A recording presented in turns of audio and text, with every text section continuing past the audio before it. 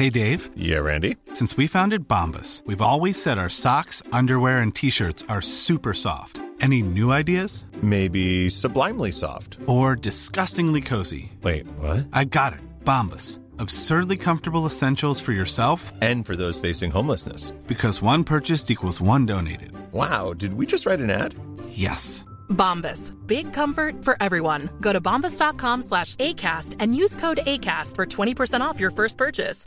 Hiring for your small business? If you're not looking for professionals on LinkedIn, you're looking in the wrong place. That's like looking for your car keys in a fish tank. LinkedIn helps you hire professionals you can't find anywhere else, even those who aren't actively searching for a new job but might be open to the perfect role. In a given month, over 70% of LinkedIn users don't even visit other leading job sites. So start looking in the right place. With LinkedIn, you can hire professionals like a professional. Post your free job on linkedin.com/people today.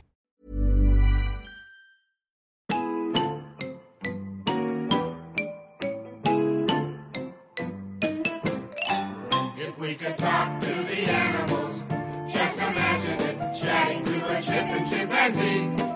Imagine talking to a tiger, chatting to a cheetah. What a neat achievement it would be. Bra, då kör vi så här. Hej och välkomna till ett nytt avsnitt av Nisse och den där räven. Och idag är vi 3 stycken här inne. Och det är därför det är en sån fantastisk stämning. Det känns... Förlåt, har vi börjat nu? Är det så här ni brukar börja?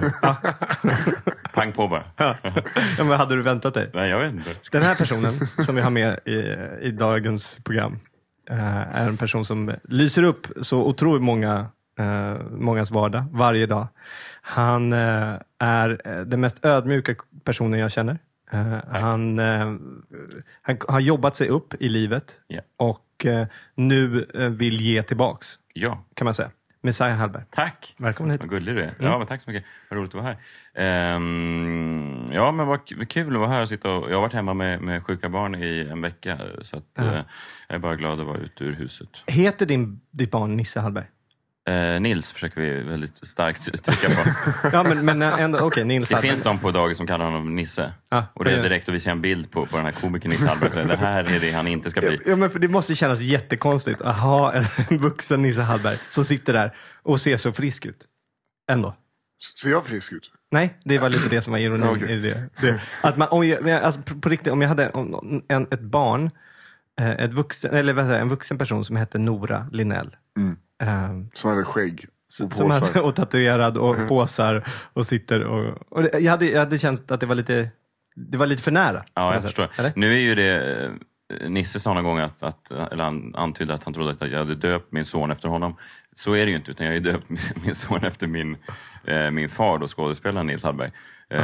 Som också då är Nisse Hallberg. Men han avskydde också Nisse. Och Nisse får inte min son heller. Nej, inte dig. Han avskydde inte dig. Han avskydde att folk kallar honom Nisse. Så det är Nils Hallberg heter min far och Nils Hallberg heter min son. Och jag heter också Nils. Nej, jag såg faktiskt det. Ja, Mårten Messiah Nils Gustav Hallberg. Och, du har hela råstallet i ditt namn. Ja, jag försöker. Och sen innan jag hade träffat Nisse Hallberg, komikern Nisse Hallberg som då är med i den här podden, så hade du skrivit på din Twitter-profil någonting i stil med den enda komikern med namnet Hallberg som är värd att lyssna på eller någonting sånt. Ja, det är jag. Ja, hade du skrivit? Ja, exakt. Och jag hade aldrig träffat dig. Jag tänkte bara, vem är den här nollan? Ja, men det var många som faktiskt uppriktigt avskydde mig när jag började med sen. Det kan jag förstå. Jag menar, nu har jag träffat dig. Ja. Så att nu avskyr jag dig på riktigt. Men... Så trist att bygga något på fördomar. Ja, precis. Jag tänkte innan, är han så hemsk? Och sen nu så, ja det är. Men det var igår så att jag hemma hos min mamma och kollade på tv. Hon bara, kom hit så här! Kom hit, kolla! Det är Nils Hallberg på tv. Och så bara såg jag Messiah. Han var ni är väldigt lika när han var ung alltså. Är det så? Jag tycker alltid att han har lite smalare ansikt än jag. Jag är lite så här fotbollshuvud. Men, har du ett fotbollshuvud? Ja, men runt huvud. Stort huvud. Har jag inte det? Nej, det har du faktiskt inte. Nej, okay. Det är min... Om du jämför med mitt lakan till... Handboll kanske? En fast liten boll. Ja, men det var ju Swing It Magistern igår. SVT visade den för att hylla Alice Babs som precis avlidit. Och kollade jag, den var inspelad 1940, så min pappa var 19 år då när han var med den. Man spelar ju in 105 filmer. Så att det är ju, jag jämför mig lite med 105 filmer. Det är jättemånga filmer. Och 70 teateruppsättningar. Jag jämför ju min karriär lite med honom. Och sen så, efter jag såg honom på tv så åkte jag ner till Big Ben och giggade till jordnötter och fick betala 65 spänn för en öl i baren. Så det var ju... Det är ju deppigt överhuvudtaget. Han skäms ju för mig i himlen. Eller himlen, han är väl, jag vet fan vad han är. Men om man kunde se mig så skulle han antagligen... Men din karriär har ju ändå gått relativt. Jo, sen du började ju bara sent, du var jävligt slö. Ja, eller? Nej, men jag var ju journalist, det var det jag skulle vara. Jag började jobba på Aftonbladet när jag var 22-23. Så då var jag inte så slö, så jag jobbade som journalist. Sen lasade jag. Men då har ändå din pappa gjort filmer i 4 år. Nej, han gjorde film sedan han var 13. Okay. Han var Sveriges första barnstjärna. Han åkte limousin på Södermalm. Han var Anderssonska Skalle. Den första Anderssonska Skalle var min pappa. 1934. Började han knarka? Okay. Nej, han har aldrig knarkat. Okay. Jag tror att han kan ha druckit en del under de glada 50-talet. Det kan vara gamla barnskådespelarfördomen. Man tänker så här, hon börjar skjuta hårs efter E.T. Och så här, Anderssons Skalle. Ja. Jag undrar hur det går liksom, att man får alltså när blir man för min dotter har varit statist i en reklamfilm. Hon börjar röka opium nu. Nej, jag vet inte. Jag bara undrar om det kanske blir, om det är andra, för hon har inte börjat, tror jag. Jag tror jag, min pappa beskrev det som ganska, jag tror att han var ganska, på den tiden när man blev filmstjärna då, det var ju något helt, det är inte som idag när man kan suga av en fransman i tv och sen får man ett eget tv-program som Carolina Gynning och så vidare, utan man måste ju på något sätt, då var det ju verkligen ikoner på bioduken så att han blev ju lite, jag tror att det skadade hans liv på ganska många sätt, för att det var svårt att ha kompisar som var riktiga kompisar. Det var så på riktigt? Ja, det tror jag. Han umgicks ju bara. Han gick i skolan, sen så körde han ut kläder på kvällarna för någon kemtvätt. Så Anderssons Kalle kommer hem med dina kläder. Så gjorde han det. Sen gick han och jobbade på teatern på kvällarna och somnade vid 1-tiden och sen skulle han upp till skolan igen. Och så han umgicks aldrig med liksom folk i sin egen ålder. Han var på... Men var han Anderssons Kalle eller var han någon bus? Nej, han var Kalle. Han var Kalle? Ja, han var Kalle. Så att alla Södermalmsungdomar tittar på honom som en... Jag läste en artikel nu för någon vecka sedan om någon som hade gått i en parallellklass till honom. Och att de förstod inte hur en vanlig kille plötsligt kunde dyka upp på bio. Det var ju så stort. Men det är ju jättekul att barnen då hade på Söder, arbetarbarnen, hade din pappa som liksom så här, ja men det här är vår person, ikon. Och nu försöker du vara Östermalmsbarnens, de rika barnens ikon på scenen. Ja, fast det där har ju folk missförstått helt. Jag har ju en hel del såna små Anders Breivik-typer som gillar mig. I varje stad så sitter de här små stekarungarna, 19 år med en slips. När man är uppe i Luleå, de enda 2 som man ser som har slips i publiken. Det är de som kan mina skämt. Det är de som därför ser mig. Resten tror att jag är Måns Möller eller någonting. Men det är så många som har missförstått det där. De tror att jag är någon slags propagerar för någon slags Östermalms ideal. Det var inte riktigt det jag gjorde när jag började. Jag försökte ju göra lite satir kring hela... vad Stockholm hade blivit och det här Solsidan Sverige som Filip och Fredrik har pratat om i sin podd ganska många gånger. Det var därför jag började. Det var inte för att på något sätt vinna över mäklar Sverige. Hur tycker du det har funkat? Nej, har du gjort en impact? Ja och nej. Jag etablerade mig ganska snabbt liksom, som ett namn i komiker Sverige. Däremot har jag väl inte riktigt... Alltså folk har inte riktigt brytt sig och fråga om... Politisk humor i Sverige har ju varit väldigt mycket att man måste slå på stora trumman. Och här kommer politisk humor. Och jag ska inte säga några namn, men det är uppenbarligen en ganska lukrativ bransch att vara måla med ganska breda penslar när det kommer till politisk humor. Och verkligen tydliggöra att så här tycker jag, för att... Det är ett lite enklare sätt att göra det på, tycker jag. Jag försökte göra lite inverterat. Men det är ingen som riktigt... När man frågar när jag får intervjuer så du gillar champagne? Ja. Är det så pass? Ja, det är ingen som bryr sig överhuvudtaget. De tror bara men för det tycker jag, i och med att när jag har skämtat om, i början så skämtade jag väldigt mycket om jag kom från Djursholm just det, precis, vi hade lite samma... Ja, men jag körde lite den, fast inte all in den karaktären. Och inte lika bra, ska jag säga då. Så att, men jag kommer ihåg det gigget som jag hade, där jag liksom hade varit på samma klubb 5 gånger i rad.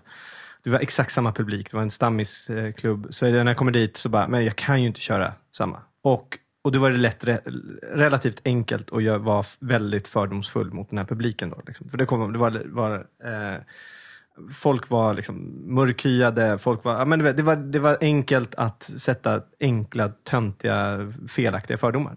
Så då körde jag det totalt. Jag gick all in och var den extremt fördomsfulla och snobbiga Djursholman. Liksom. Och det köpte ju folk direkt. Folk fattade ju på en gång. Så att jag med publiken förstår det, tror jag. De förstår ju att man är så, om man går over the top. Liksom. Absolut. Det gör de, och det har ju funkat bra, absolut. Det fattar ju folk generellt sett. Men fortfarande kan jag stöta på, till och med idag när jag är liksom... när jag står och pratar med mina barn och så vidare, eller min fru och så vidare, så kan folk komma fram efteråt och säga, men du har inga barn på riktigt, va? Som att i och med att jag var så stark i min karaktär från början. Så nu när jag nästan inte har någon karaktär på scen. Har du inte? Det har du väl visst det? Ja, men det har, alltså, speciellt när du gör tv-grejerna också. När jag gör tv-grejer så har jag det, men då är jag en skådespelare som gör Messiah Hallberg skådespelare. Men det är ju samma karaktär. Nej. På scen så står jag ju bara och pratar om det jag har gjort under dagen och mina barn och så vidare. Jag ser ju likadan ut dock. Ja, men du har ju samma, liksom, du pratar ju ner till folk. Ja, lite kanske. Men fast det är inte som, alltså när jag började så var jag ju, då skrevs ju skämten utifrån karaktärsperspektivet och Östermalm och så vidare. Nu är ju skämten lite mer på min egen bekostnad också. Alltså det är ju en vit övre medelklassmans våndor snarare än titta där är en hemlös. Okay. Man tyckte det var roligt att skriva i början. När jag tycker ni ska släppa på min karaktär som jag har lurat hela Sverige med. Ja, det här att du ska vara full och... alltså, eller att jag egentligen ser ut som Messiahs. Jaha. Alter ego. Men till exempel, men det är liksom... Du har ju sett mig nyligen, sista åren här. Jag skulle inte säga att jag har mer karaktär än vad du har på scen, egentligen. Nej. Men ni två är ju rätt... Ja, ni har ju en rätt stark karaktär bara. Jo, men det är skillnad på karaktär. Alltså att gå upp och vara så här Percy Nilegård. Som jag var lite i början. Alltså då jag pratade, jag förde mig annorlunda. Jag hittade på saker om mig själv. Liksom. Jag hade inga barn då. Jag var ju så. Mot hur jag är nu när jag pratar om, ja, men som sagt, min fru och mina barn och min dödsångest och allt sånt där. Sen har jag ju fortfarande klätt. Jag ser ju likadan ut, jag heter samma sak. Fast senast då, hade du på dig, då skulle du testa den nya snällare Messiah Hallberg. Nej, men det folkliga. Ja, det folkliga. Det var väldigt kul. Igår skulle du sett mig, jag hade jeans på mig på scen. Jag har aldrig haft jeans på mig. Hade du? Ja, på Big Ben. Jag tycker det är synd att du tappar det. Alltså, ja, men det är för att min agent säger att du måste bli folkligare. Jag är så trött på tv-människor som säger så här, men du är inte för... Nej. Håll kvar. Ja, men fast det är då jag får åka upp till Luleå för 2000 svart. Jag är trött på att jobba på pizzerier i Piteå. Jag vill ju bli Hasse Brontén. Ja, men det kan man ju bli också. Det är det jag vill vara. Du är väl egentligen samma som... Ja, exakt som Hasse Brontén. Ja. Jag är lika glad och allt. Du måste bara lägga upp fler bilder eller filmer på dig själv när du pressar benpress. Jag försöker, men jag får inte de jävla vikterna att lyfta.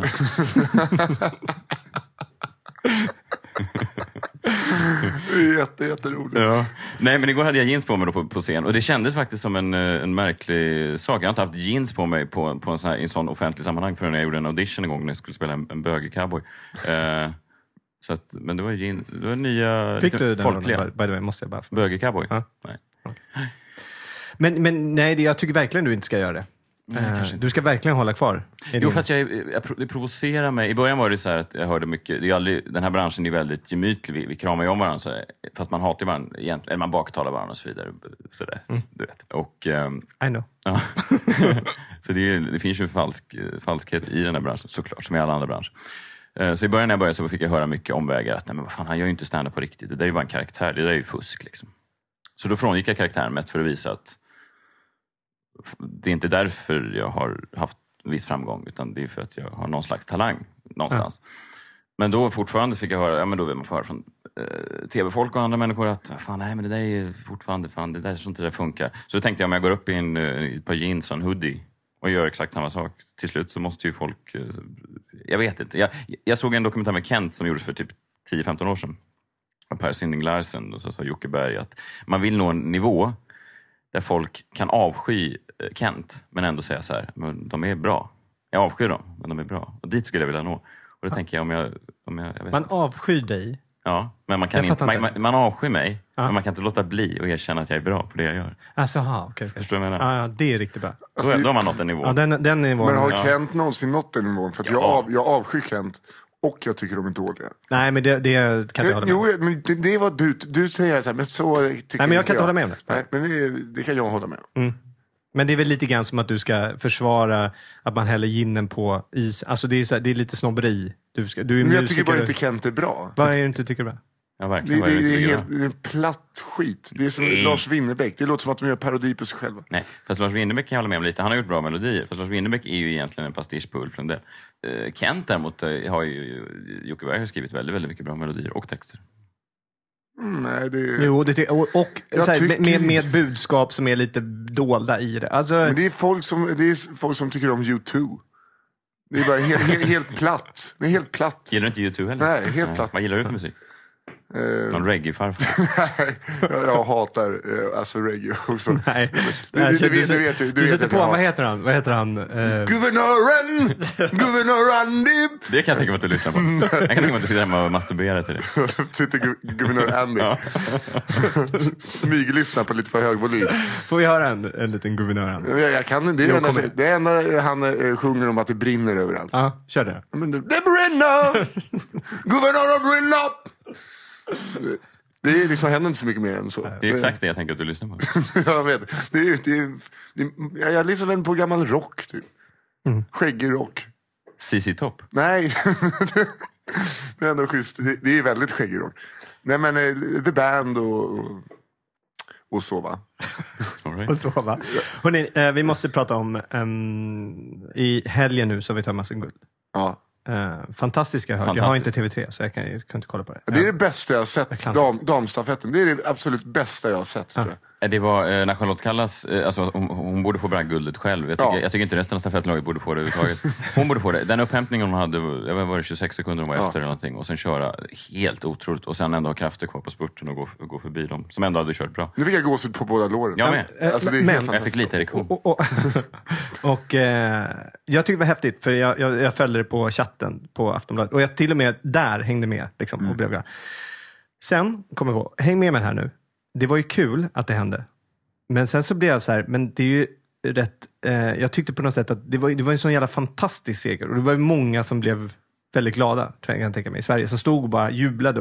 Och det glädjeruset tyckte jag var snålt att vi, Sverige som är ett sån litet land, fick. Alltså, jag hade hellre velat att Kalla skulle vara indier, typ. För då hade ju, tänk dig hur många som hade blivit glada där. Det är liksom 1 miljard personer. Då hade ju det spritt sig och så hade man blivit glad. Förstår du det? Speciellt om de hade vunnit ett skidguld. Ja, men det är det jag menar. Vad menar du? Men fantastiskt. Jag säger bara, tänk dig 1 miljard indier står och hejar på. Vad är snö? Ge mig mitt namnbröd. Du är väldigt bra på dialekter. Ja, jag tyckte mest att det var en skånsk touch på det där. Det var ring min vad agent. är mitt namnbröd? Skit i jeansen. Jag är verkligen dålig på dialekter, men ge mig mitt namnbröd. Nej, okej, förlåt. Det är David Batra jag försöker imitera. Han är indier. Han är halvindier. Halvindier. Eller dubbel. Eller vad säger sen kanske det är lite fördomsfullt att tänka att de bara skulle prata om namnbröd. Det vet jag. Jag känner in det som inte gör det. Jag tycker att du bryter av den fördomsfullheten med skånskan. För då blir det så här... Ja, det blir kul. Det blir kul rasism. Och det är det vi gärna jobbar mot.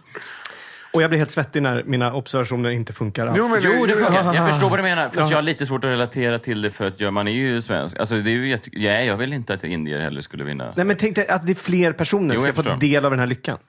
Fast man vill inte den fina svenska också, att man står och jublar. Jag stod och skrek och var tårögd när Kalla vann.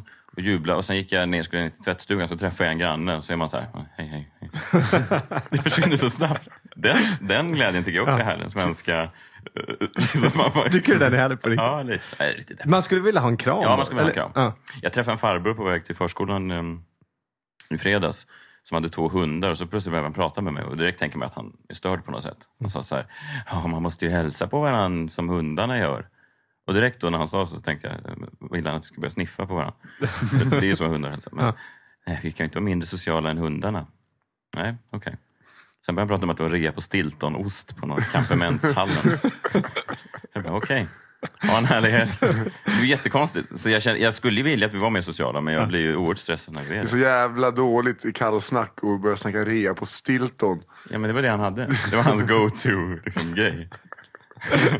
Så gav han mig ett recept på Stiltonsoppa. Stilton, grädde, vitt vin och så lite buljong. Men då har ni ändå... Fan, då är du rätt bra på kallsnacka, måste jag säga. För han började ju med Stilton. Han skötte hela snacket. Alltså, vad? För du måste ju ha kommit någonstans däremellan. Jaha, är det rea där? Jaha, okay. Så sa jag. Och sen gick han direkt på receptet för Stiltonsoppa. Och det är jävligt gott att göra soppa på det där, vet du. Och sen så skulle jag in och hämta mina barn och sen var konversationen över. Men det var ändå lite fint. Men han var ensam. Det är ju de enda människorna i Sverige som tar kontakt, är de ensamma. Det är ju sorgligt också. Ofta som har köpt 2 hundar bara för att kunna få prata med någon. Ja. Och så tänkte jag på det där. Det är så det här landet är. Och så blir man lite rädd och så skyndar man sig med sina barn. Så man tänker att den här Stilton-mannen ska komma ikapp oss. Och så, de här, det har vi pratat om förut. Jag har fått mejl om det också, att det är jag som är de här vi har pratat mycket om de här suckande gubbarna, medelåldersgubbarna, eller övre medelåldern kan vi säga, som suckar till allt. För att de tycker att de har massa rättigheter. Och så blir det inte så. Så liksom, bagage, det var historien berättade om förut, att en kille står och väntar på Arlanda. Man kommer precis tillbaka, de har varit i Thailand på en hela kick-off. Och så nu kommer han står där, alla är glada. Han står, den här gubben, med sitt företag där. Och så är bagaget 10 minuter sen. Och då, för det står att det ska komma 4:29. Och så är de 4:39 nu. Då går han liksom omkring till alla och försöker dra ner dem i sig. Nej, 10 minuter senare. Alltså jag blir så jävla störd av det. Och en bjudresa dessutom. Ja, en bjudresa. Och det är det han tar med sig från det här. Fick ni mycket energi? Bara så här, det var ju bagaget var ju 10 minuter sent. Alltså, det är för jävligt. Alltså, kan man stå och vänta på det? Då var den veckan förstörd. Ja. Alltså, det där är ju någon slags... Ja, det där är ju väldigt gnällighet. Min pappa var väldigt...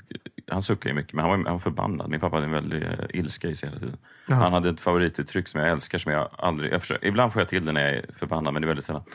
Till exempel när han var om vi åkte på en buss, så sa han högt, om det var full buss, du vet, alltså fullt med folk, så sa han högt så här: vad är det med folk? Har de inga hem? Då tyckte han att han hade rättigheten, eftersom han var en stor gammal filmstjärna och teater, att folk, de skulle kanske gå av bussen, eller jag vet inte. Bara att de var där. Det är kul att man sätter sig i en situation där man är på samma nivå som dem på något sätt. Ja. Och sen... Jag verkligen kräver ändå en liten extra. Ja. Men så var min pappa. Har de inga hem? Det är väldigt roligt. Har du provat den? Jag har sagt det några gånger. Jag sa det igår faktiskt när vi skulle på bussen med min tjej och Kristina, som också är rolig ibland. Fast jag sa inte med samma pondus. Jag muttrar den lite grann och sådär, som man gör. Har de inga hem? Och Kristina sa så här: håll käften nu. Så här, förlåt. Jag har inte samma pondus. Min pappa han sökte konfrontation i allt. Okay. Jag är väldigt konflikträdd. Jag hade ju en filmis av din pappa i plånboken. Som jag fick av en kompis. Filmisen var ju väldigt stor. Det var ju dåtidens hockeybilder. Ja, visst. Ja, häftigt. Ja. Vad tror du hade kunnat byta den mot? Ja, typ... 2 kanske. Alice Babs. Ja, 2 eller en Lou Armstrong. Oj, var han på Lou Armstrong? Ja, alltså... Det är en bra, då är en bra film. Men det var feltryckt på Lou Armstrong. Han hade blåa ögon på sin sätt. Och han var vit. Så det var ja, exakt. Okej, fattar. Så som Björn Hellman. Det var inte Louis Armstrong. Nej, det var inte. Men det är kul för Tor Modén. För du är ju nu Messiah, du kommer hit och är rätt avslappnad. Det är avslappnad klädd. Ja. Också jeans och keps, alltihopa. För jag trodde att du skulle komma hit i kostym och är lite besviken, kan jag säga. Ja, jag förstår. För att jag var på ett café i helgen och där vurma, när det kommer 2 killar in, 2 killar i kanske 25-30 års åldern. Man vet, alltså det är som blå skjorta på café på söndagen, då vet man att de är frikyrkliga. Det är alltså... Hade de ryggsäck också? Ja, precis. Det hade de. Bara på grund av det, hur de klädde sig, så försökte jag hålla mina barn från dem. För jag trodde på något sätt att de skulle liksom prata och säga någonting så här, så de skulle tappa sig. Men vad består deras frikyrklighet i? Du trodde att när de går runt och bara och tror på Gud? Ja. Vad gör frikyrkliga människor idag? Det måste vara ett tufft samhälle att leva i Sverige. Ja, 2014. Kanske. Nej, men jag tror att de sätter sig... De gör lite din karaktär i livet. Ja.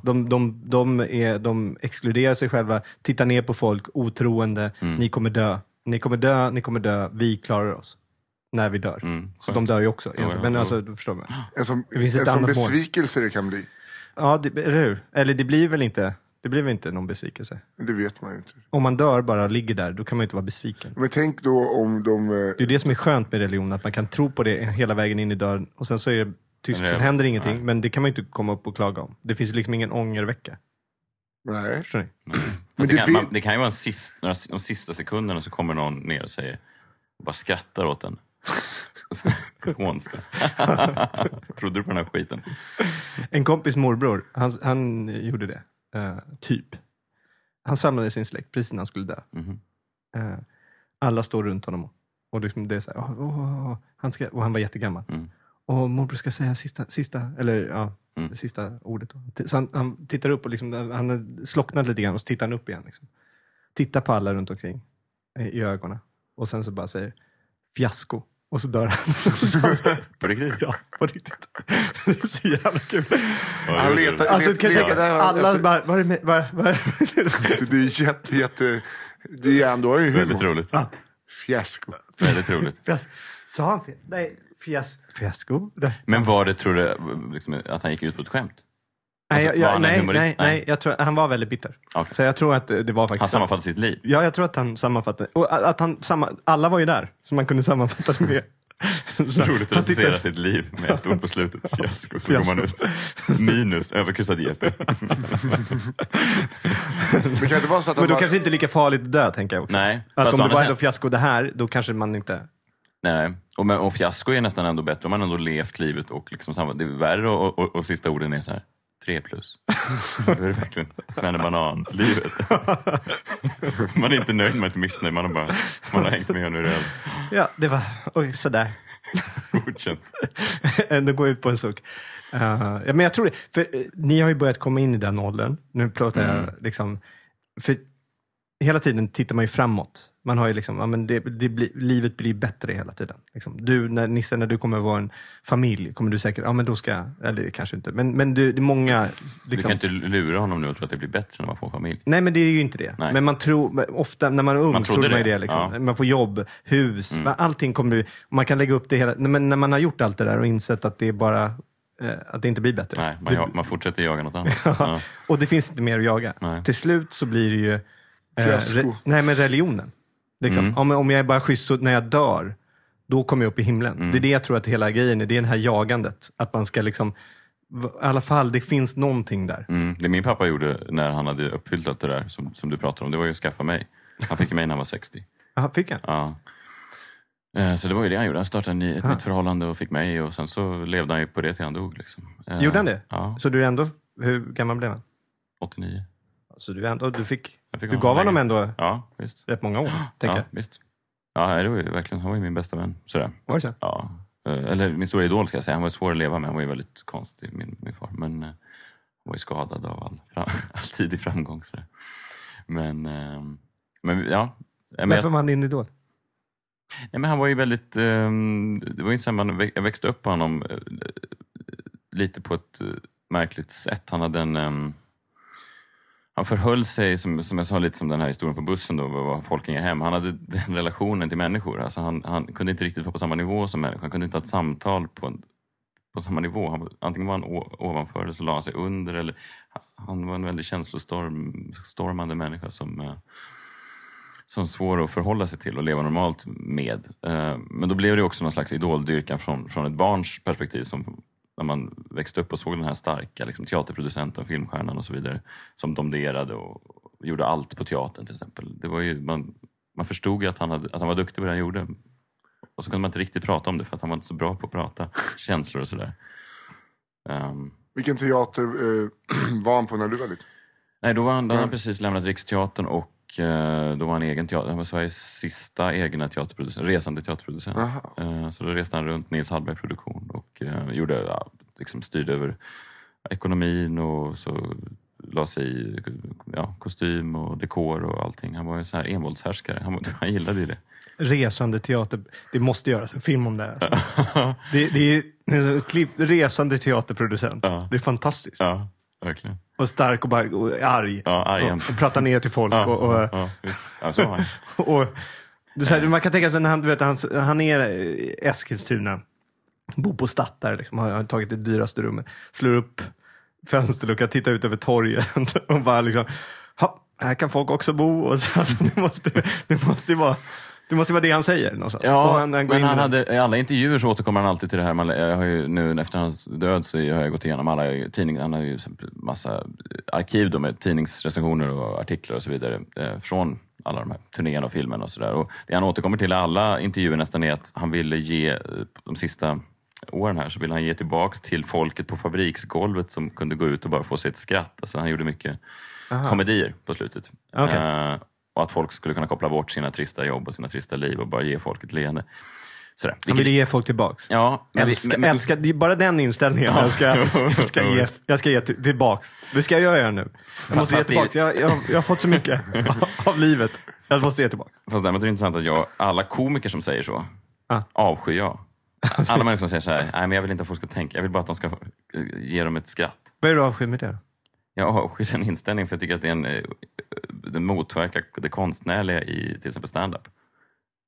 Alltså om man låter publiken, det här är min väldigt personliga inställning, om man låter publiken diktera villkoren för vad som är roligt. Konstigt vore det annars om det inte vore om det här du har gängs. Ja, visst. Men så tycker jag att man missar en möjlighet att styra showen dit man vill. Alltså, då blir det skämt bara på... Då blir den enkla vägen ut ur alla skämt för att alla ska hänga med på det här tåget som är... Och Johan Glans till exempel är ju svinduktig på att göra det. Att få folk i 90 minuter att trilla av stolarna. Mm. Så. Men jag, för det första kan inte jag göra det. Jag har ingen aning om vad folk tycker är roligt. Men ibland när man drar skämt där alla skrattar så tänker jag så här, fan nej, det är något fel på det här skämtet. Ja, men jag är väldigt elitistisk på det sättet. Penisvitsar och sånt där kan ju alla skratta åt. För det på något, men ibland när jag drar det så i mitt huvud då är så här, fy fan jag måste stryka det här skämtet. Jag vet inte varför. Jag kan hålla med om det. Förstår du vad jag menar? Det låter ju väldigt elitistiskt här, men jag menar bara att det finns någonting. Allt behöver inte vara så här mörkt och deppigt och aronflamskt, men det finns ju något mervärde i när ett skämt kan vara så här, vänta nu, vad menar han egentligen? Eller... If you're looking for plump lips that last, you need to know about Juvederm lip fillers. With Juvederm Volbella XC and Juvederm Ultra XC, your lip look, whether it's subtle or bold, can last up to 1 full year with optimal treatment and no additional maintenance. Find a licensed specialist and see if it's right for you at Juvederm.com today. That's JUVEDERM.com. Add fullness to lips in adults over 21 with Juvederm Volbella XC or Juvederm Ultra XC. Do not use if you have severe allergies or a history of severe allergic reactions, or if you're allergic to lidocaine or the proteins used in Juvederm. Tell your doctor if you have a history of scarring or taking medicines that decrease the body's immune response or that can prolong bleeding. Common side effects include injection site redness, swelling, pain, tenderness, firmness, lumps, bumps, bruising, discoloration, or itching. As with all fillers, there's a rare risk of unintentional injection into a blood vessel, which can cause vision abnormalities, blindness, stroke, temporary scabs, or scarring. For full important safety information, visit Juvederm.com. Hiring for your small business? If you're not looking for professionals on LinkedIn, you're looking in the wrong place. That's like looking for your car keys in a fish tank. LinkedIn helps you hire professionals you can't find anywhere else, even those who aren't actively searching for a new job but might be open to the perfect role. In a given month, over 70% of LinkedIn users don't even visit other leading job sites. So start looking in the right place. With LinkedIn, you can hire professionals like a professional. Post your free job on linkedin.com/people today. Even when we're on a budget, we still deserve nice things. Quince is a place to scoop up stunning high-end goods for 50 to 80% less than similar brands. They have buttery soft cashmere sweaters starting at $50, luxurious Italian leather bags, and so much more. Plus, Quince only works with factories that use safe, ethical, and responsible manufacturing. Get the high-end goods you'll love without the high price tag with Quince. Go to quince.com/style for free shipping and 365-day returns. Att de kan återkomma till någonting efteråt. Om de nu gör det, vet jag. Det kanske bara är mitt huvud som jag tänker så. Jag har verkligen slängt stand-up material som har skratt rakt igenom för att jag tycker att det är för lätt. Typ Har du haft sånt material? Nej, men när jag började så hade jag liksom 7 minuter på dvärg-OS som var skratt rakt igenom. Varje gång. Jag har precis börjat med en dvärgrutin som jag älskar. Ja, men den är ju jätterolig. Den är ju kort och annorlunda. Dvärg-OS är ju sparka in öppna dörrar. Liksom. Men, och då tyckte jag så här, det är inte jag. Nej, men det är som jag sa när jag såg Johan Glans nu, hans senaste show på Cirkus. Det var 90 minuter folk trillade av stolarna. Och som komiker själv, eller med min komikerstil, så tänker jag så här, fan, jag skulle kanske tagit någon lite svårare väg i något skämt sådär. Fast jag har ingen aning om hur man är så skicklig som Johan är på det där. Alltså, det där är ju helt fantastiskt att kunna veta vad folk tycker är roligt, genomföra det så väl, skriva det på det sättet att folk i 90 minuter sitter och kissar på sig. Det kommer jag aldrig någonsin kunna göra. Jag har ingen aning hur jag gör det. Men, så jag har en väldigt respekt för folk som kan det. Jag bara säger att från mitt perspektiv, alltså mitt ego, med mitt elitistiska synsätt på det hela, så är det inte så som jag vill göra, eller kan göra det överhuvudtaget. Så det kanske, Vad är det du vill göra då? Nej, jag vill bara göra det som jag gör nu. Jag vill att folk ska... Jag blir provocerad när folk missförstår och tänker så här, fan. Eller som nu, min avslutning nu är alltid 5 minuters lång rutin om hur jag motverkar Sverigedemokraterna och rasism. Men jag gör det på... så gör jag det som en svensk gör, att man betar av en massa fördomar. Liksom. Jag åker ut till Husby och tänder eld på bilar och så vidare för att bekämpa rasismen. För jag tar en del av allt. Så. Ja, det är en lång rutin i alla fall. Och den, när man hör den först så ibland ser det folk som twittrar så här, fan vad smaklöst, slår han på människor som redan ligger ner. Då lyssnar jag inte. Då lyssnar de inte. Då hör de i början att jag säger någonting om invandrare och mångkultur och så vidare. Och sen slår de av. Ja. Men alltså, om man lyssnar på den så finns det egentligen ingenting i den som inte får mig att framstå som en idiot. Eller det driver med det svenska hyckleriet. Liksom, vi bekämpar rasism, men hur ofta har vi tagit del av annan religion egentligen? Hur ofta vet vi? Vi vet ju egentligen ingenting. Vi vet bara att det är fel med rasism, och det är vi alla överens om. Men hur ska vi bekämpa det? Det har vi ingen aning om egentligen. Vi bara tar på oss liksom den... Vi klappar oss själva på axeln väldigt mycket i det här landet. Och det är det den handlar om. Sådär. Men jag gillar att skriva sådana skämt som är liksom, tabubelagda ämnen, som behandlar saker som är ganska viktiga, fast man kan skratta åt. Och sen kan man även analysera lite och det kan försöka hålla även 5 minuter efter man har skrattat kanske. Ja. Det är alltså intressant här med folk som lyssnar och stänger av och bestämmer fortsättningen av skämtet själv. Ja, verkligen, men alltså det händer mig... Jag fick 2 lesbiska tjejer att lämna för att jag var homofobisk. Vad gjorde du? Det jag talade om var om att jag var väldigt gay när jag var liten. Och sen pratade jag positivt om det. Men då hade de bara tagit för givet att jag skulle... Exakt det hände mig på ett firmagig. Jag har en rutin där jag säger att jag skulle vara en väldigt bra bög. Säkert en av de bästa bögarna i Sverige om jag gav mig fan på det. För att jag gillar allting som bögarna älskar och så vidare. Utom just penisbiten. Men, och då var det en lesbisk kvinna. Och jag utgår från att hon var lesbisk. Antingen var hon lesbisk eller så var hon en riktigt... Nej, men antingen var hon lesbisk eller så var hon en riktigt liten arg man.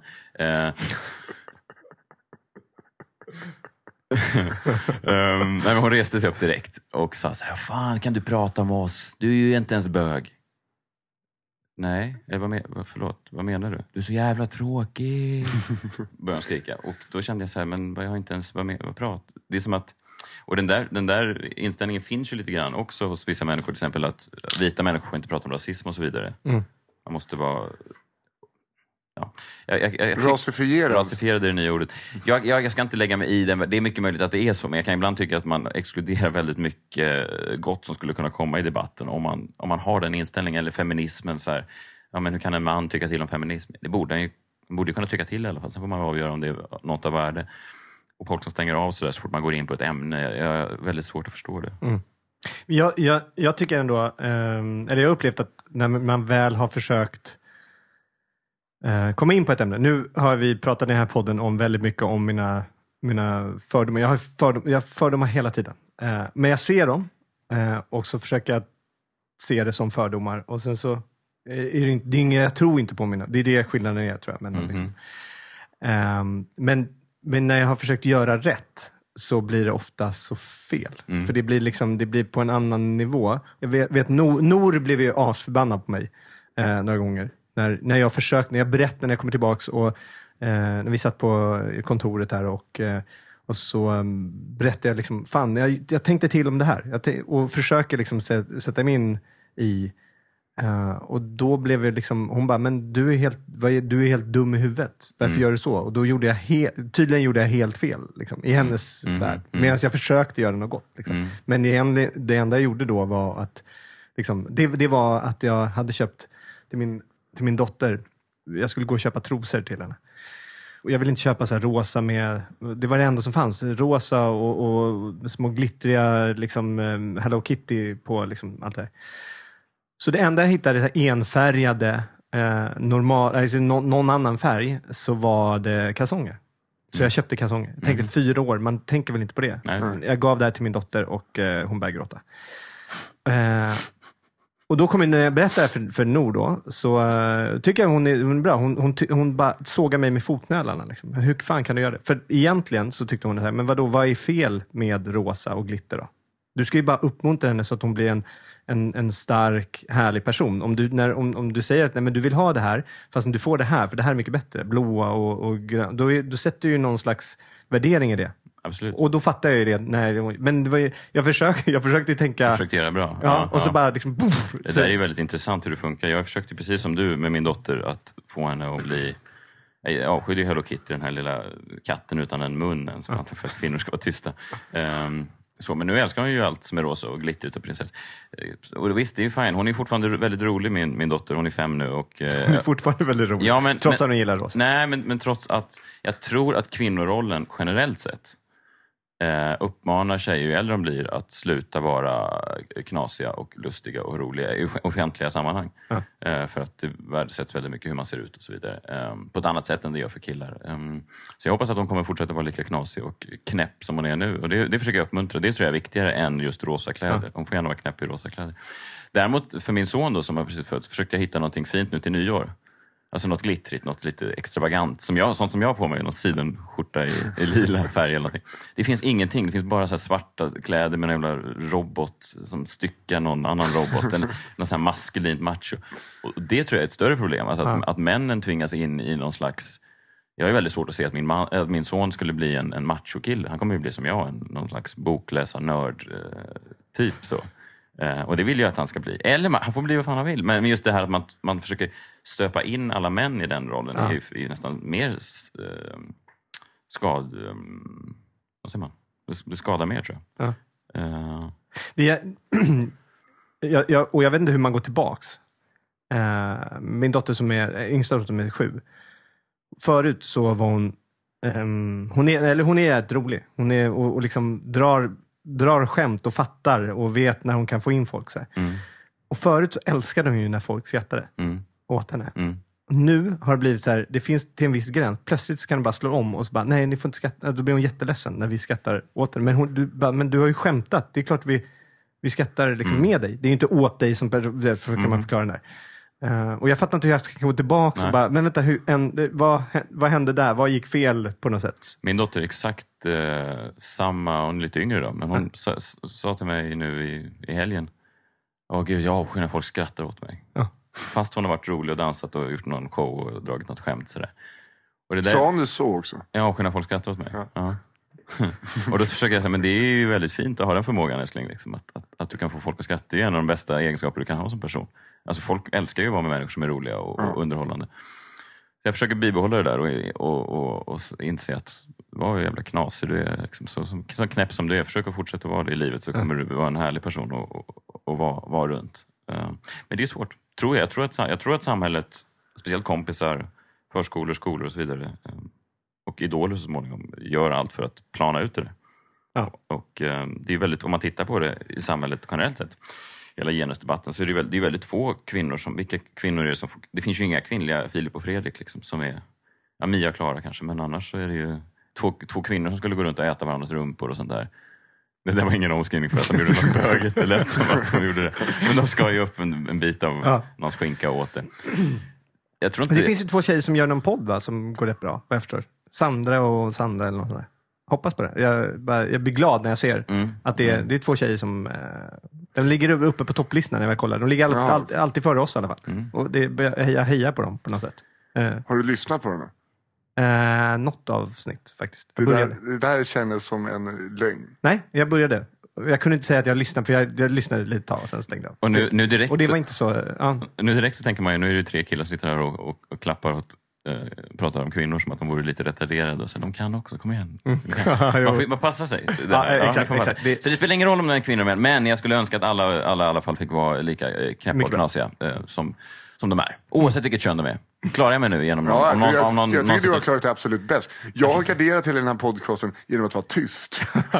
Jag har bara suttit och tittat på er. Ja. Men det är också därför vi har setupen i det här rummet. Ja, jag sitter i ett hörn. Ja, vi har och ni med ryggen på golvet med en vattenskål. Varför gör du det? Ja, men det är lite obekvämt. Man sitter och kollar, man vet inte om man ska kolla på micken eller på... Skitsamma. Men det är också, det vet inte om jag säger om. Jag är hela mitt huvud är som sirap. Jag var inne, jag kanske ska berätta det. Ja, det kanske ska jag. Jag åkte in akut här nu. Efter att ha svimmat på jobbet och sen varit helt borta i huvudet. Obehagligt. Ja, det var skitkonstigt. Men det är alltid... Nu ska man bara säga så här att det här är 54 avsnittet vi spelar in.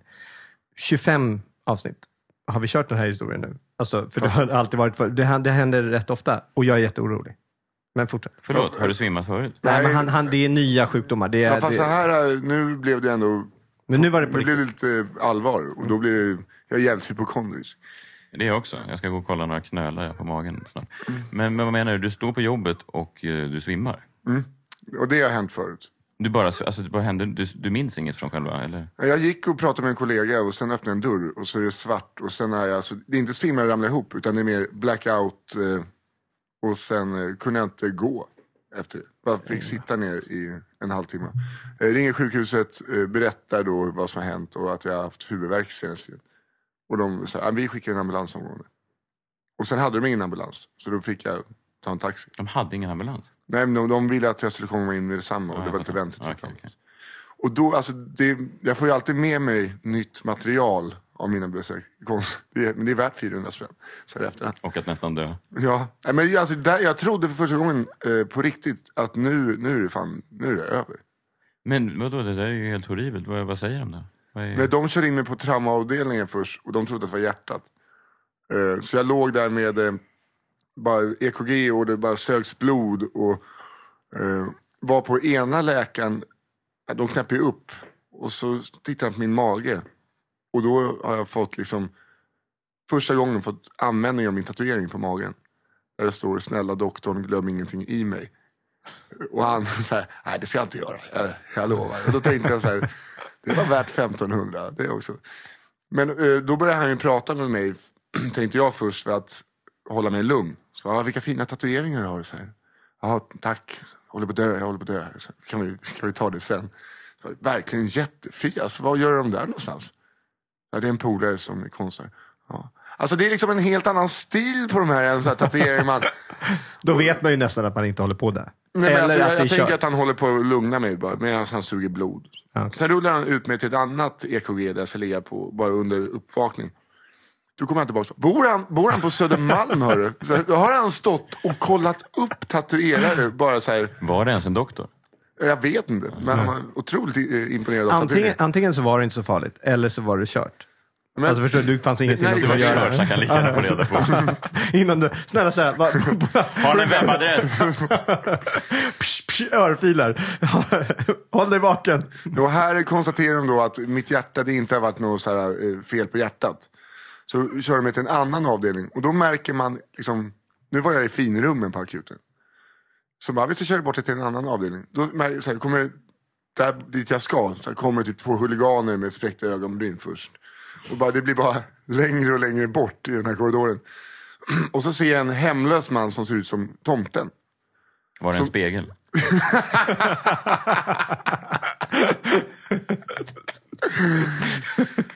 Han sitter där med allt han har. En rullator, en svart sopsäck och en dunjacka. Och så bara går han runt och slänger saker på olika sätt. Han bara går och möblerar om. Så det här är det jag äger. Det här är det jag äger.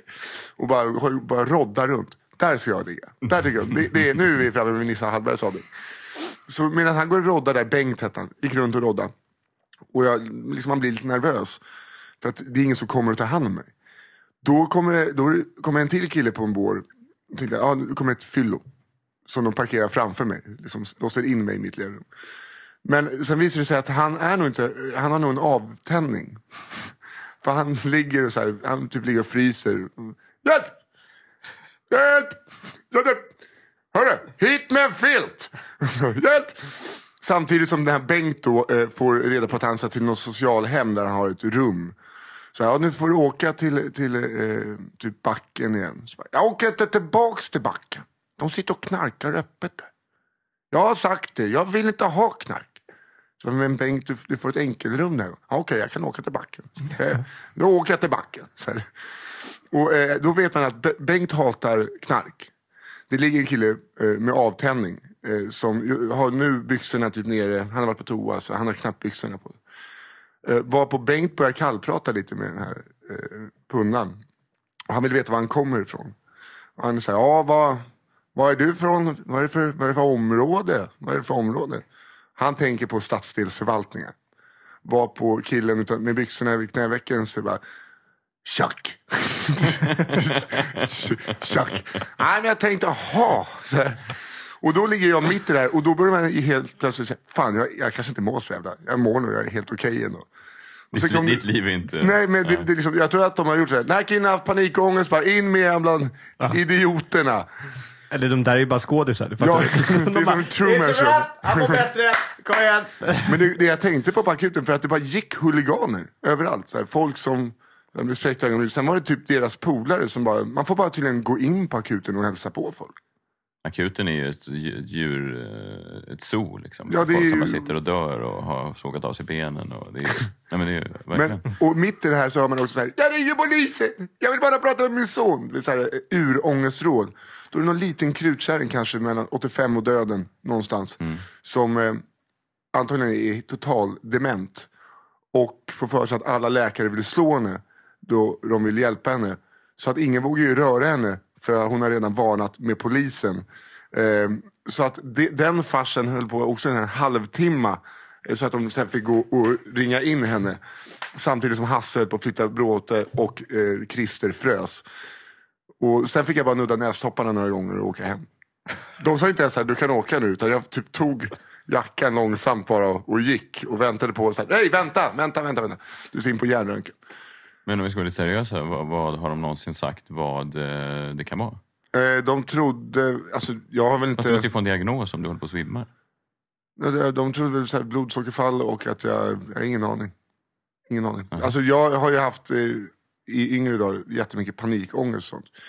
Efter jag simmar så, om jag bara analyserar mig själv och inte tänker så här, det är en hjärntumör, så fick jag nog en stadig jävla panikångestattack samtidigt. Vad kan utlösa sånt? Sociala sammanhang? Ja, stress och sen jag hade väldigt låga så här, serotoninhalter i huvudet och då får... Kan du inte medicinera det? Det har jag gjort. Ja, det har jag också gjort. Men då var jag avtrubbad ett år. Ja, men du fick starka grejer. Jag fick bara någon liten sån här, som en C-vitamin. Typ. Ja, jag fick Fluoxetine Ratio Pharma hette det. Oj. Helt borta va. Ja. Men det var ju då, jag gick ju i det här, jag måste tillbaka till jobba för att jag har inte råd att vara ledig. Så jag kommer tillbaka till jobbet och är helt borta i huvudet. Och folk så här, fan du har kvar armbandet från sjukhuset. Så då har jag liksom som ett kanylhål med blod på ett plåster i ena armvecket. Armband, kommer ner, ska byta om. Drar upp skjortan. Då sitter alla de här EKG-pluttarna. Så då är frågan, rymde jag på riktigt? Det är ingen som vet. Vi säger inte vilken restaurang du jobbar på. För när man sitter där och beställer sin mat.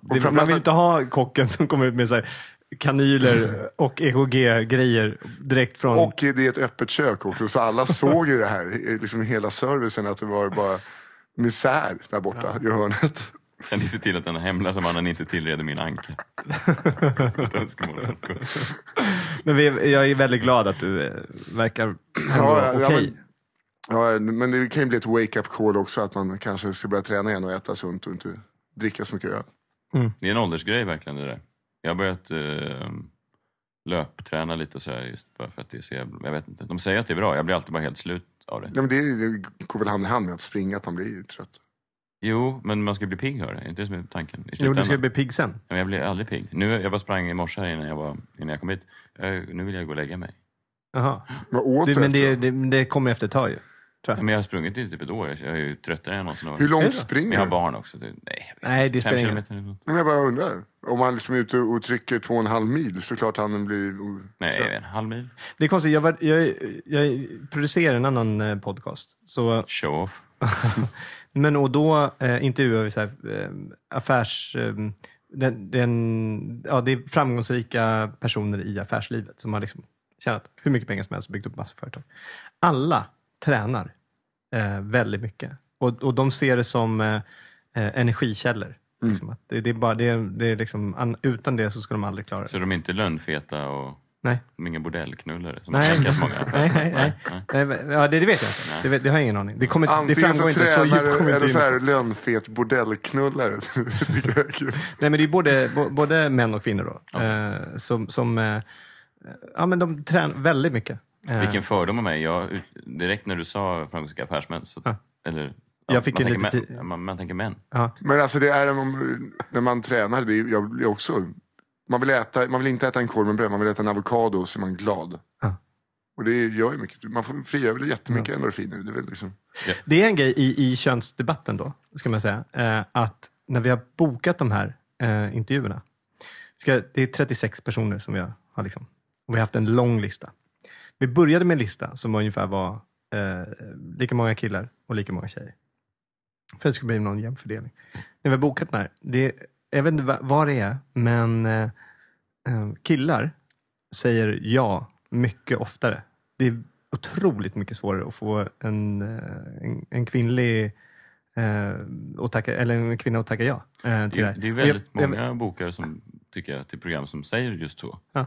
Jag vet inte om det är killar eller liksom män då sitter och bara säger, ja men det är klart jag ska berätta om min framgång. Alltså om det, vi har inte liksom fattat om det är just det eller att det är att de inte bara har tid. I don't know, men det har varit otroligt, ungefär den listan på kvinnor har vi fått göra liksom dubbelt så lång bara för att komma upp i ungefär samma relation. Och jag tror fortfarande det är fler killar bokade just nu. Såklart att det finns kvinnor som är lika störiga som män är generellt, eller lika egocentriska som män är. Såklart det finns kvinnor, men det kanske är färre. Ja, jag vet inte. Jag och min tjej då, Kristina Nordhager, som också då börjat som komiker sista året här. Hon är ju sådär, får intervjuförfrågningar ibland och sådär, och ja, men typ podcast och sånt. Och så jag så här, vad fan ska jag sitta och prata med mig själv för? Liksom, vad finns det för intresse kring det? Däremot när ni ringer så här, vill du komma obetalt och prata lite om dig själv? Absolut, man kan vara där. Så att visst, det kan säkert finnas någonting i det. Jag undrar vad det är dock. Ja, precis. Det kan ju inte vara något, alltså det kan ju inte vara något, det är ju inget genetiskt. Det måste ju vara någon slags samhällelig uppmanan till männen att de måste berätta. Att det är viktigt för omvärlden att de måste berätta om det. Ja, men det kanske är det. Du menar att det börjar med t-shirtarna med robotarna som slår ihjäl varandra. Liksom. Mycket möjligt. Någonting är det ju. I don't know. Hörrni, vi har suttit och pratat i 1 timme. Ja. Nisse, du vaknade till lite i slutet här. Ja, men jag vet inte. Jag börjar andas, tror jag. Jag bara sitter och tänker på att jag är konstig i huvudet och så blir det en ond spiral. Och så var det trevligt att lyssna lite också. Men gör det, alltså sitter du och har en inre dialog med helvete, jag mår inte bra. Det här är... ja. Hur går den? Det är åt helvete. Nej, men hur går dialogen? Nej, men det är ofta så här, när jag mår så här konstigt i huvudet så ser jag mig själv som en annan person. Typ utifrån. Ser jag mig själv i spegeln så bara, har det där varit jag hela tiden? Och så blir det där låter helt friskt. Ja, jag vet. Men har du gjort någonting av det där på scen? Pratat om någonting i den stilen? Nej. För det där är intressant. Ni ska få avsluta det här programmet. Nej, men vi kör på. Ja. För jag har jobbat lite med det nu. Det finns en gräns kring det där. Till exempel om jag har bråkat med min tjej eller whatever. Eller man pratar om dödsångest eller vad går livet ut på. Sånt där. Om man inte är Magnus Bettner, för då behöver man ju inte skämt hela tiden. Utan kan man ju prata lite också. Men annars, vad går gränsen för vad den svenska stand-up-publiken egentligen vill höra om? Jag tror att den är väldigt inskolad att vara Johan Glans-skolan, att det ska vara skämt hela tiden. Om du skulle prata om din ångest, skulle du kunna göra det på ett lustfyllt och roligt sätt? Ja, men det tror jag absolut. Den breda publiken skulle kunna ta till sig det. Ja, jag vet nu. Just nu skulle jag nog ha svårt att skriva det, för då skulle det nog bli väldigt lite skämt och mest bara svärta. Men det skulle jag kunna göra, för det har jag gjort tidigare. Men det låter ju mer som en föreställning. Alltså jag tror att man i det är ju inramningen, tror jag. Det är ju det. Men det är därför inte Magnus Bettner kördes med. Men jag har varit med på klubbar där han har bombat utav bara helvete. Därför att det är fel inramning. Visst, liksom. Och det har han gjort medvetet. Han vet ju själv det, om han tycker det är kul. Men jag menar, det är liksom, om folk sitter och dricker öl och är glada. Och du har 10 minuter på det. Ja, och då vill inte att någon ska gå upp på 5 minuter av dem och liksom prata. Alltså, för det är inte att säga att det inte är intressant, men man vill ju... Ja. Nej, visst, absolut. Men jag tror också att det finns en... Vi är inte så vana heller som standup-publik. Alltså det är ju fortfarande en ganska ny konstform i Sverige, och jag tror att det är svårt att gå runt på någon slags ångesthumor i Sverige. Ja, det tror jag också. Alltså, ångesthumor. Men svärtan får ju vara... Man kan ju krydda sin akt med. Ja, jag har försökt hitta en balans. Jag tycker att jag börjar hitta en hyfsad balans. Man går in på lite penisvitsar. Man skojar lite om att man är bögig. Man drar någon vits om någon tjockis. Och sen kan man lägga en kvart på lite mer saker som faktiskt har lite svart och botten. Jag tror det är helt... Om jag ska vara... jag tror att det är en väldigt enkel väg att gå. Ja. Jag tror att det är det man verkligen inte ska göra. Jag tror till exempel, det är därför jag reagerar på att du får någon annan att säga att du ska ha jeans på dig och du ska försöka vara lite... ändra din... Alltså jag tror att du ska bara förstärka den totalt. Alltså det funkar ju ändå. Det får man ändå säga. Jo, visst. Men om man känner där, och dels så ska man ju ha mycket mer tålamod än vad man tror. Liksom. Man ska ju ge, bara för att man är trött på en karaktär kanske lite själv, så ska man ju ge den karaktären några år till bara för det. Eller så ska man bara förstärka den lite grann. Alltså köra den ännu mer. För då, och vara extra tydlig på den. Och då finns det finns ju stand-up-scener, det finns tv-program. Men du har ju gjort många av andra. Och du har testat den här. Och det är därför jag inte håller med riktigt när du säger att du inte är samma karaktär på scenen som du är på tv. Alltså egentligen så det är ju samma tilltalssätt till en publik. Till de personer och det är ju samma typ av humor som du ändå kör. Sen kan du förstärka... Ja. Sen när såg du mig senast på stand-up-scenen? Ett halvår sedan kanske. Är det så? Ja, då hade jag nog... Ja. Det var innan nya folkliga Messiah kom. Ja, nej, fast jag skulle säga att sista 2 åren har jag väl ändå... Eller 1,5 år har jag väl ändå försökt jobba... Alltså, som sagt, jag älskar ju... Alltså, karaktären älskar jag. Jag skulle vilja göra tv jämt där jag är...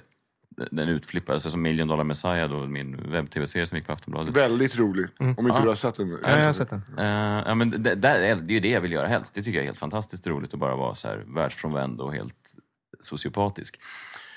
Men på scen så blir det lite mer som terapi för mig nu, att jag måste prata om... Så att det finns en liten skillnad där, tycker jag. Alltså, problemet är att jag heter samma sak och ser likadan ut.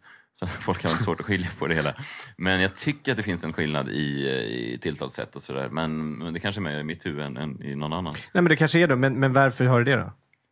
För att det är 2 olika forum för mig. Alltså, för att jag tycker inte att... Det som jag gjorde på stand-up-scenen i början, när jag började 2009-2010. Det var kul. Sen dog min pappa. Och då kände jag att jag måste börja prata lite grann om saker som faktiskt betyder någonting för mig på riktigt också. Samtidigt med samma tonalitet och samma utgångspunkt sådär, men det måste kännas någonstans för mig. Alltså bara man kan skriva skämt om hemlösa 10 gånger, men sen 11:e gången så blir det så. En bra fin kritik fick jag av mina vänner när vi körde på Raw tillsammans senast. När du kom, du var tvungen att dra. Ja, just det. Då när du kom in på scen, så min polare Sasha var så här: den där, vad är det där för jävla kostymprick? Honom tycker jag inte om. Och sen såg han det köra, och så bara tyckte att det fanns värme, och han bad om ursäkt till sig själv och dig. För att han tyckte det var så himla bra. Ja, okay. Det är ändå kul att man kan första intrycket bara av ens uppenbarelse kan någon bara så döma ut den, och sen bevisar man motsatsen. Så han hatade dig? Fast han kunde inte hjälpa att älska dig. Exakt. Så att din kompis Sasha är ju det som jag nu vill ska bli det nya. Det är mitt mål att Sverige ska vara som Sasha. Jag vet inte vem Sasha är, men jag älskar honom. Sasha? Hette han Sasha? Nej, någons farsa. Min polares farsa. Jag vill att hela Sverige ska vara som Sasha. Men jag hörde Sasha, förlåt. Ja, men vi säger det lät Sasha bättre än någon polares farsa. Det var väl han, men så har jag aldrig sagt farsa. Det är far. Fader. Okej, så någon polares farsa vill jag att var runkens farsa faktiskt, som vi så. Ja, runkens farsa. Ja. Förlåt. Jag hade någon slags gräns när jag kom hit. Om vi skulle börja prata om någon kille som heter Runk, så ska jag gå. Så vi får avrunda det här nu. Okay. Hörrni, tack så hemskt mycket att ni har lyssnat. Ni kan mejla oss som vanligt på info@nadda.se. Twitter finns vi på, eller alla egentligen sociala kanaler finns vi på. Heter Nisse Hallberg och Chris Linnell. Ja. Och Messiah Hallberg. Ja. Tack så hemskt mycket att du kom hit. Tack. Roligt att vara här. Vilka härliga killar ni är. 2 tummar upp får ni. Det var kul om du hade tittat på oss och bara fiasko. Och så stänger vi av. Hej då. Hej.